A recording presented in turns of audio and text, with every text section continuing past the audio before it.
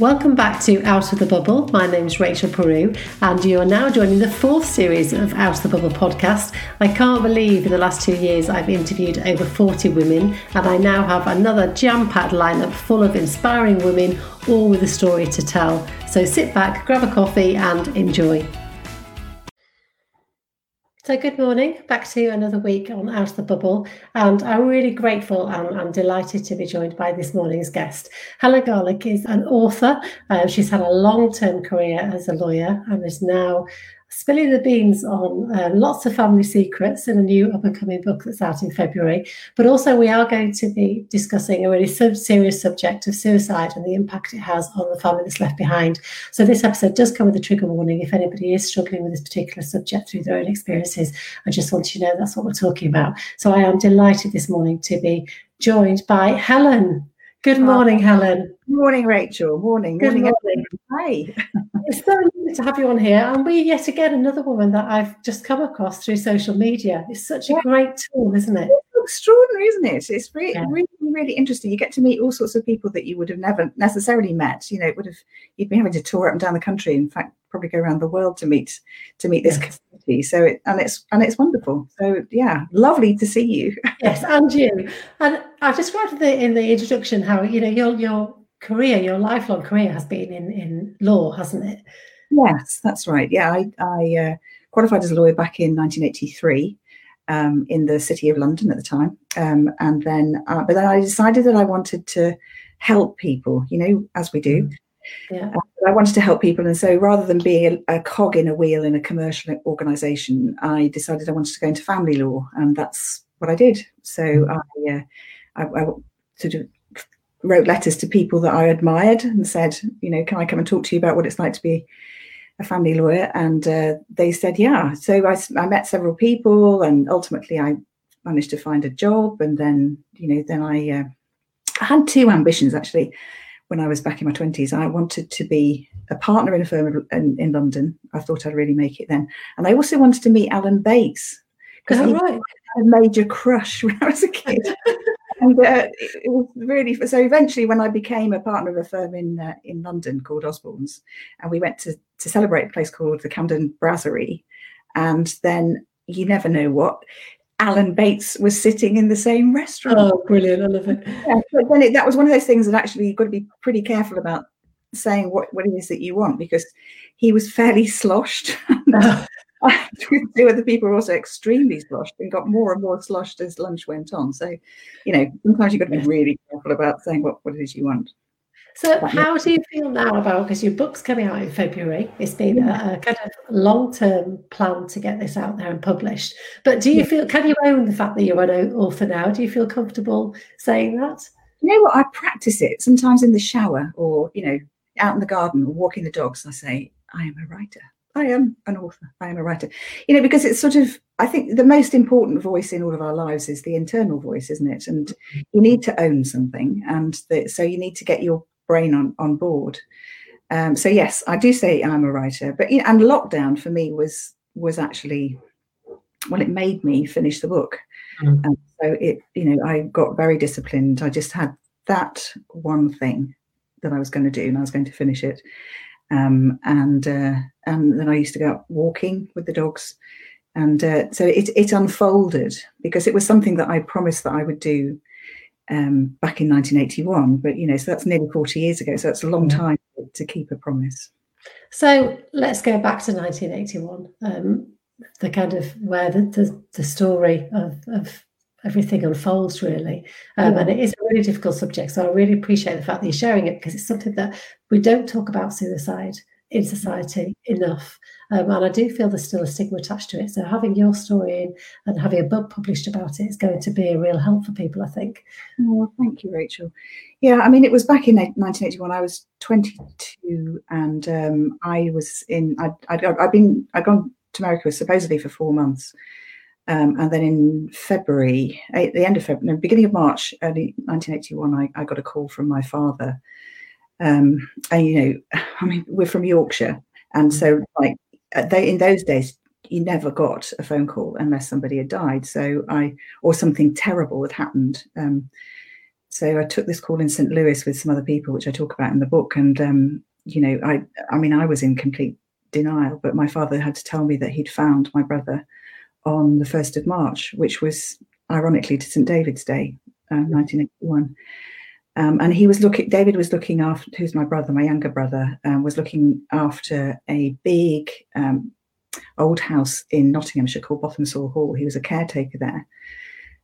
Somebody else had let the owner down, so he was looking after that. And I hadn't seen him since Christmas. But it was the most terrible shock. And I think, talking to other people who've lost somebody really close to them through suicide, it's like the only way I can describe it really is like it knocks a crater inside of you. It's like there's some kind of explosion.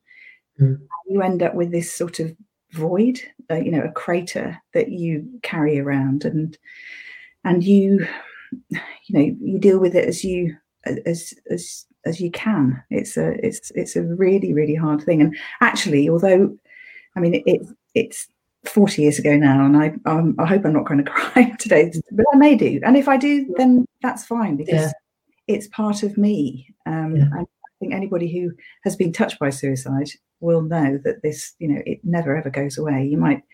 You'll heal. And I think part of the book, in the book, I was wanting to talk about, how I have got through it. It's a very personal story. I'm not a therapist.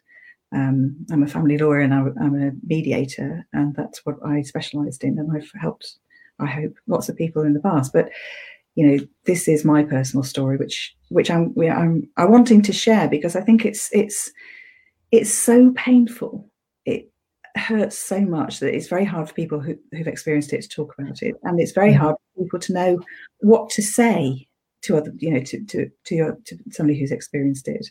I can remember, being 22 and walking down the street in Sheffield, just about 3 weeks after it happened, and seeing an old school friend, and seeing that she saw me, and then she crossed the road. And I really get that, because people just don't know what to say. But it's better to even, say hi and I'm terribly sorry and I don't know what to say, but rather than cross the road. Yeah. And I cannot imagine, I can't begin to imagine the emotions that you go through. Had there been a lead up to this? Was it something that he had struggled with ill mental health? Was it completely out of the blue? Well, I've got to know a bit more about what happened through writing the book, because after my mum died in 2017, I found a couple of things, a white envelope, which we'll talk about perhaps next week, which is her confession. But I also found a brown envelope, which contained all the legal documents that had been in the case that my father wanted to bring to prove that my brother hadn't committed suicide. So the original verdict of the inquest was suicide, the first verdict. And my father took a case to the Queen's Bench Division, and 3 elderly white male judges listened to it. And we had a wonderful barrister called Brian Lett, who specialised in that area, and he presented the case to show that my brother hadn't committed suicide. And then they quashed the original verdict, and then we got a new inquest, and at that one the verdict was open. Right. But piecing it all together, I'm now 62. I didn't know until this year that my brother had actually bought the gun. I didn't know that he'd forged a shotgun certificate, a license. There were lots of things I didn't know, lots of sort of details, and piecing it all together, and talking to his friends, as well as has kind of helped me build up the picture of what happened. And in fact, what happened at the funeral down in Cornwall, which is where my brother's buried, in a little village called Marhamchurch, one of his friends, the friends carried the coffin. So these are 20-year-old lads who were lifting my brother's body, which must have been, a terrible burden to bear, not just physical. Physical was the easy bit. One of them became incredibly upset after the funeral, and I got talking to him. So he's my brother's best friend. And then I discovered that he had talked with my brother. So I'm coming back to your original question, were there any signs? I mean, he talked with my brother about suicide. They both get on with their dads very well. Although this person who I've called in the book, Nick Kane, was in a different place. And he never thought my brother would do it, but they had talked about it. And there were signs of, yes, there were signs of depression, but, I was brought up in Yorkshire, went to school in Sheffield. Depression was a word that my father said depression doesn't exist. Pull yourself together. So it's that, you can't talk about it. You can't talk about the fact that my brother is becoming quieter and more withdrawn from it. It's just, he'll have to pull himself together and get a job, and then he'll be all right. So yes, looking back now with what I know, the signs seem to be blaring, like huge traffic light signs. But at the time, I didn't know, and I was also, I was kind of desperate to get away from my family. We lived in this really grand house in Yorkshire, 8 bedrooms, William and Mary Place in 1689. So blah blah blah. From the outside, I think we probably looked like the perfect family, but inside, it was, it was about the structure and it was about how we appeared to other people. But inside, the relationships were really quite cold and competitive, I think. And I didn't know that either, because one of the things that, normal is what normally happens to you, isn't it? So if depression doesn't exist, just pull yourself together, get on with it. That I kind of thought everybody had that sort of life, and people didn't talk so much, I think, in those days. So it's my mission now to kind of talk about talking, because that's the real way of getting through tragedy and crisis. I mean, in your time, in your own time, but talking is the way through, not booze or pills or hiding from it or burying it away. Because I think holding a secret as well is a terrible burden. It sucks energy in for people. How do you find the fact that you've been writing this book, has that been therapy for you? Has it helped writing things down kind of help, not closure because you'll always have it with you, but has it been a healing process? It definitely has. I mean, there've been days when I kind of, when I was writing about the really difficult stuff, I would end up sort of being catatonic on the sofa. I mean, luckily I've got 2 dogs who, the great thing about dogs is their default mode is joy, so, and they'll just kind of be there, so they come and cuddle me. And I, my husband Tim is my rock as well, so he's really good. He's a relationship counsellor, so he's very good at the talking business. He's my second husband. So I mean, it demanded a lot of courage. I think Brené Brown talks about how you either have courage or you have comfort. Yeah. So comfort is sort of staying where you are. Courage is taking that step. There's another person that I love called David White, who's a poet, and he says if you're going to take a step, start in close. So just you don't have to do a huge step, you just a little step, and put your foot on the pale ground. So the book was just about 1,000 words, 1,500 words, 2,000 words every day, and sometimes it was very hard, and I'd be writing there going, I am crap. I don't know why I think I'm a writer. This is just ridiculous. I should just get back to work and be a lawyer. So in a way, my dad's voice probably coming through. But then I just carried on ploughing on and working at it. And then the bizarre thing, Rachel, was towards the end, after I got the contract with White Fox Publishing, but towards the end, the book started, I can only describe it as writing itself through me. It would wake me up at 3 o'clock in the morning, and in chapter 24, you need to put this bit in, when I was writing, it was like I was taking dictation. So it had its own energy, and as long as I just showed up every day and wrote, then it kind of it came, and I worked at it and found a structure for it, which kind of, so I go back to 1981 and then forward in time, and sort of, it's mostly set in 1981. Mm-hmm. Yeah. And after that awful event, how do you begin to rebuild your life as a young 20-year-old girl that's just lost a brother in that shocking, awful way? How do you rebuild yourself from that? Well, I think, the first thing that happened really was that I ended up having a relationship with my brother's best friend. So this is my story, and this isn't what I'm recommending to everybody, but he was devastated by what had happened, and we fell in love, and we had a relationship, and I hope that helped him. I know it helped me.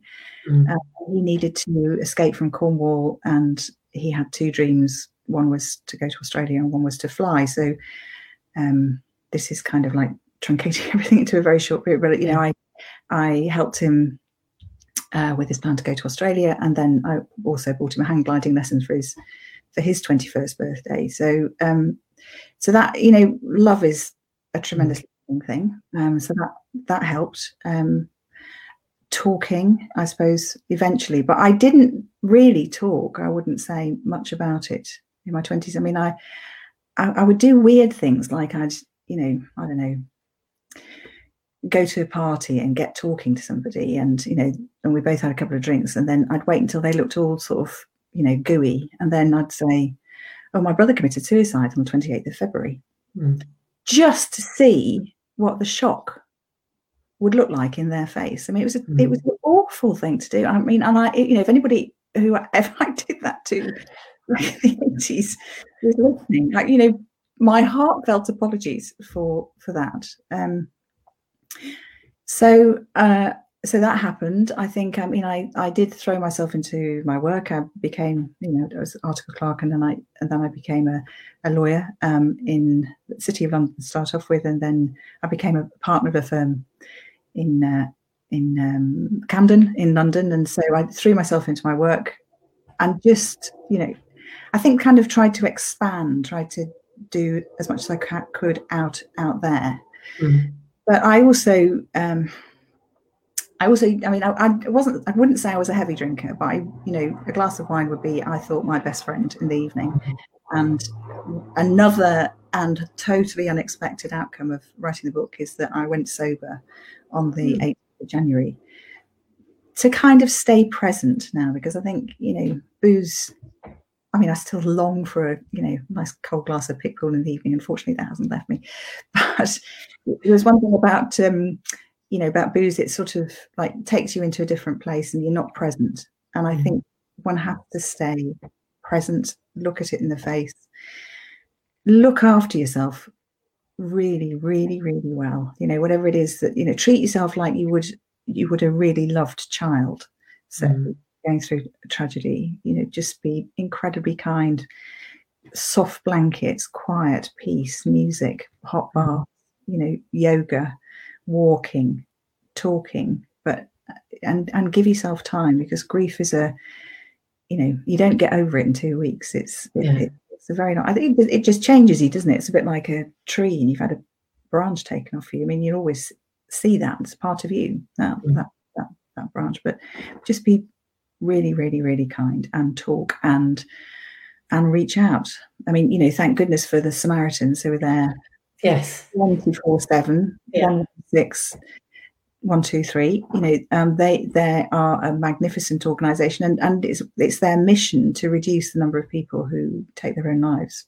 So they're terrific. And there are some great organisations as well around. There's a campaign against living miserably.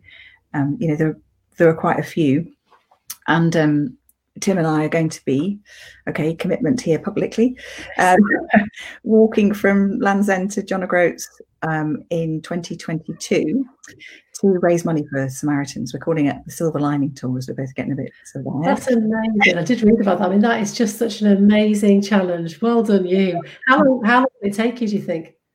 I don't know. I mean, we keep saying, well, do you think we could walk 10 miles a day? We really need to get to walking 12 or 15 miles a day. I mean, somewhere between 3 and 4 months, hopefully. I think we're going to give ourselves a day off a week. And what we also want to do is to what I want to do is kind of go and stop in village halls and, you know, other places, and just get people talking about secrets and things that they're holding. Because one of the funny things about this book is I find that when I tell people what happened, the story, it unlocks things for them, and people have told me extraordinary, you know, stories of secrets that they've been carrying. So I think by making myself vulnerable, and boy, oh boy, you know, there's some revelations in this book, and I'm thinking, my cousin Ricky read it too. So he's a classic car dealer in Yorkshire, and he read the book and he said, it's very good. I read it in 3 days. It was obviously very relevant to me. But he said, whatever you do, I don't think you should put in that chapter about Kashmir Man. So Kashmir, I'll leave that to the next conversation. How have the family responded to you writing the book? It's difficult, isn't it? It's really difficult for them. I mean, you know, it's. I couldn't write this book until my parents had both died. So my dad died in 2014, and my mum died in just before Christmas 2017. And so, I mean, I knew I couldn't write it because I couldn't confront my father with, you know, with the fact that my brother had taken his own life. My father got dementia in his latter years, but even so, it was a no-go area. So my parents haven't had to deal with it. I am frankly a bit worried about, you know, if there's an afterlife and I go up to, you know, see my mum and dad going, now. Yeah, we need a word. That's right. You better get back down there, because anyway. So my children have been amazing. I have 3 terrific children and 2 stepdaughters, wonderful stepdaughters.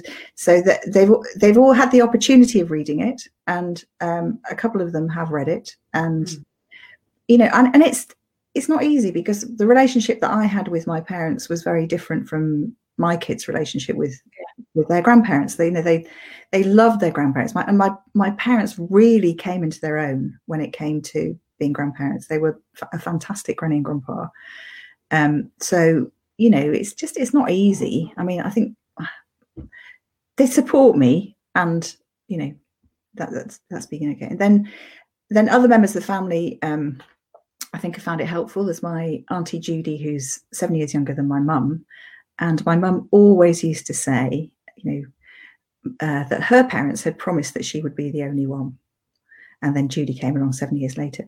And my mother just harked on about this the whole of her life. And it devastated me. It devastated me when Judy arrived. You know, I was like, you know, just get over it, Mum. You know, just, but you know, then so I think Judy, you know, may have found it helpful. And then also I've been through the old family photographs, and there are these pictures of my mum looking so happy until the age of 7. And then after that, she just, you know, I think children take things very literally, don't they? So if her mum and dad had said to my mum, you know, you're going to be the only one, and then suddenly things changed, you know, she never really got over it. So there's been that. And then a few people, not very many people have read it so far, but I've told the story to 1 or 2 people, and you know, do you know what I mean, Rachel? I've been thinking about this book. I don't know if anybody out there has watched Toy Story 4. Yes. So in the character of Forky, you know, the little plastic fork that the little girl makes, because she really loves it, but Forky's kind of got one eye out like that, and kind of goes around like that. And Forky really kind of wants to go in the bin all the time, in the trash, because that's where he thinks he's his rightful place. So it's been a real struggle for me not to kind of keep chucking the book in the trash. Anyway, but it has come out and people have read it, and my editor, Sam Boyce, based up in Edinburgh, was incredibly sweet and phoned me and said, look, I may be the first person to say this to you, but there will be thousands more who say this to you, Helen. This is a wonderful book, and thank you for writing it. So, you know, when I hear that, then I think, I'm doing the right thing. Deep breath. Yeah, definitely. And I think what will be really special as well is the fact that you can go to groups and talk about it and get conversation. Like you say, it's about communication and getting conversations going, isn't it? It is. It is. I think, you know, people. These secrets hurt, and also a safe place where you can go and talk about what happened to you. Because I think that is, you know, that is the starting place, is to say this is what happened. Yeah.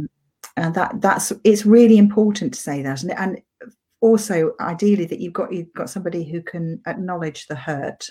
It may not be the person who hurt you, but if you can say this is what happened, and then somebody to acknowledge the hurt, rather than that thing that people do sometimes, go, oh well, don't worry, you know, you'll be fine now, and or, you know, try and clamp it all down and make it better. Yeah, you do need to be able to talk about it and you know, in full, and have somebody hear you. So have somebody listen to you and ideally acknowledge the hurt. And then from that place, I think people can, you know, you can start to rebuild, and, you know, not pretend that it's just great, because it's just really not great. Yeah. My younger daughter has a phrase, stuff happens, Mum. And it does, doesn't it? You can't argue with that. Stuff does happen. But you can't pretend that it hasn't happened once it has happened, and then so you need to kind of tackle it. Yeah, and you also can't ignore the impact it has on you long term, can you? You just can't. I don't think you can. No, you can't. I mean, you know, these things, they might have an effect on our mental health, but, you know, I think it actually has an effect on your physical health as well. You know, it's not uncommon to, you know, for something to some major trauma to happen, and then somebody gets, you know, you have a heart attack later on. There is some, I can't remember what the phrase is, but there is, you know, sort of a broken heart syndrome, and you know, people can get things like diabetes, and you know, I mean, it's extraordinary. We have to be careful about these bodies that we inhabit for a period of time, and look after them. Do you think the stigma of suicide has changed since 40 years ago? Do you think we have lifted that, or do you still feel like it's still present in society? I think it's still there. I think because it comes with it, this sort of like I think everybody who gets affected by it, you know, you kind of get pushed into a place, you go, was it my fault? You know, what did I do wrong? Why has it happened? So, and those sorts of conversations you sometimes want to have privately, rather, you know, I think there's still a massive stigma about it. And I don't think it'll ever be easy. I mean, God, it's, you know, one of the worst things ever. But there was a change in the law, the church law in 2017, which I only discovered when I was writing the book, that up until July 2017, there was an old rule that the Church of England had that said that anybody who had taken their own life, there was a very strict definition for it, but that they shouldn't be buried in the main churchyard. They should be buried in the north of the churchyard. So, which I always think is the sad thing, because that's the coldest part, you know. So the Church of England vicars latterly have had some discretion about dealing with that, but actually it was a rule until 3 years ago. Yeah, it was mad, isn't it? So if you go and see old churchyards, you can often see, you know, unmarked, or you can see the gravestones just outside the churchyard on the north side, and that was one of the reasons why I called my book "No Place to Lie," because I think, you know, another of the reasons why my dad might have been so very keen to show that my brother hadn't committed suicide was that so he could get a proper burial, because that was really important to my mum and dad. So, you know, that's a change, but I think there's a massive cover up, and I mean, I won't, you know, it's such a complicated topic, suicide, and you know, recently there was a ridiculous thing on social media which said that the suicide rate had doubled during lockdown. That's not actually true.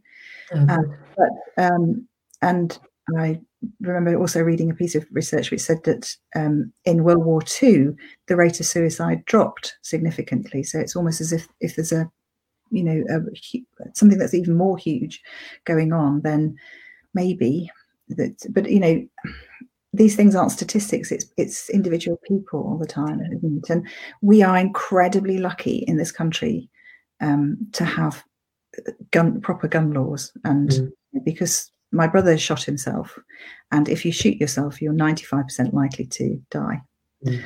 Whereas if you try other means, they aren't so certain. And one of, there are a whole number of factors why people do take their lives, but the availability of something to do it is that in America, the rates of young men particularly taking their own lives, but also older men, it's mostly a male problem, and women are doing it too, is immense. I mean, immense. And the Americans aren't talking about it at all because of the strength of the NRA. So I'm thankful that we're in this country where we've got good gun laws to protect us. Well, thank you so much for sharing your story. And I really am looking forward to reading the book when it comes out. So the book is called No Place to Lie. No Place to Lie, thank you. And it's out in February 2021, so just under 6 months. And up until then, how can people find you on social media?